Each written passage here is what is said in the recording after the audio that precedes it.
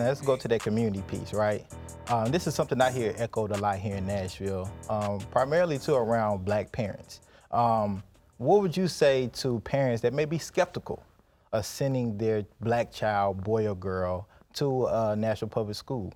Just because of, you see the literacy rates, you see the disciplinary discrepancies, and just the overall environment, say, I don't know if I want to send my Black boy or girl to national public schools because of all of these things. And I'll start with you, Christian, because I know you amped about this, and we can unpack this. We got time, so we can unpack this. And so I would first say to a parent, a Black parent, that I validate your feelings, because you're looking at your child as another cog in the wheel. You see the systems that we all operate in, and you want to opt out. But I also want to add this layer of context that suggests that that's a very privileged way of thinking, that I have privilege in that I know that there are other options. Right. I might be able to homeschool or even private school or send my child to an optional school. But when we talk about opting out, we forget that we are leaving behind children and families who are our neighbors, who are our cousins, our friends, our family, people who look like us, who just don't have that same privilege. Right. So it's not that I want to ignore the feelings of Black Nashvillians that say, hey, this school system didn't do right by me, or another system in Nashville didn't do right by me. Why would I subject my child to that?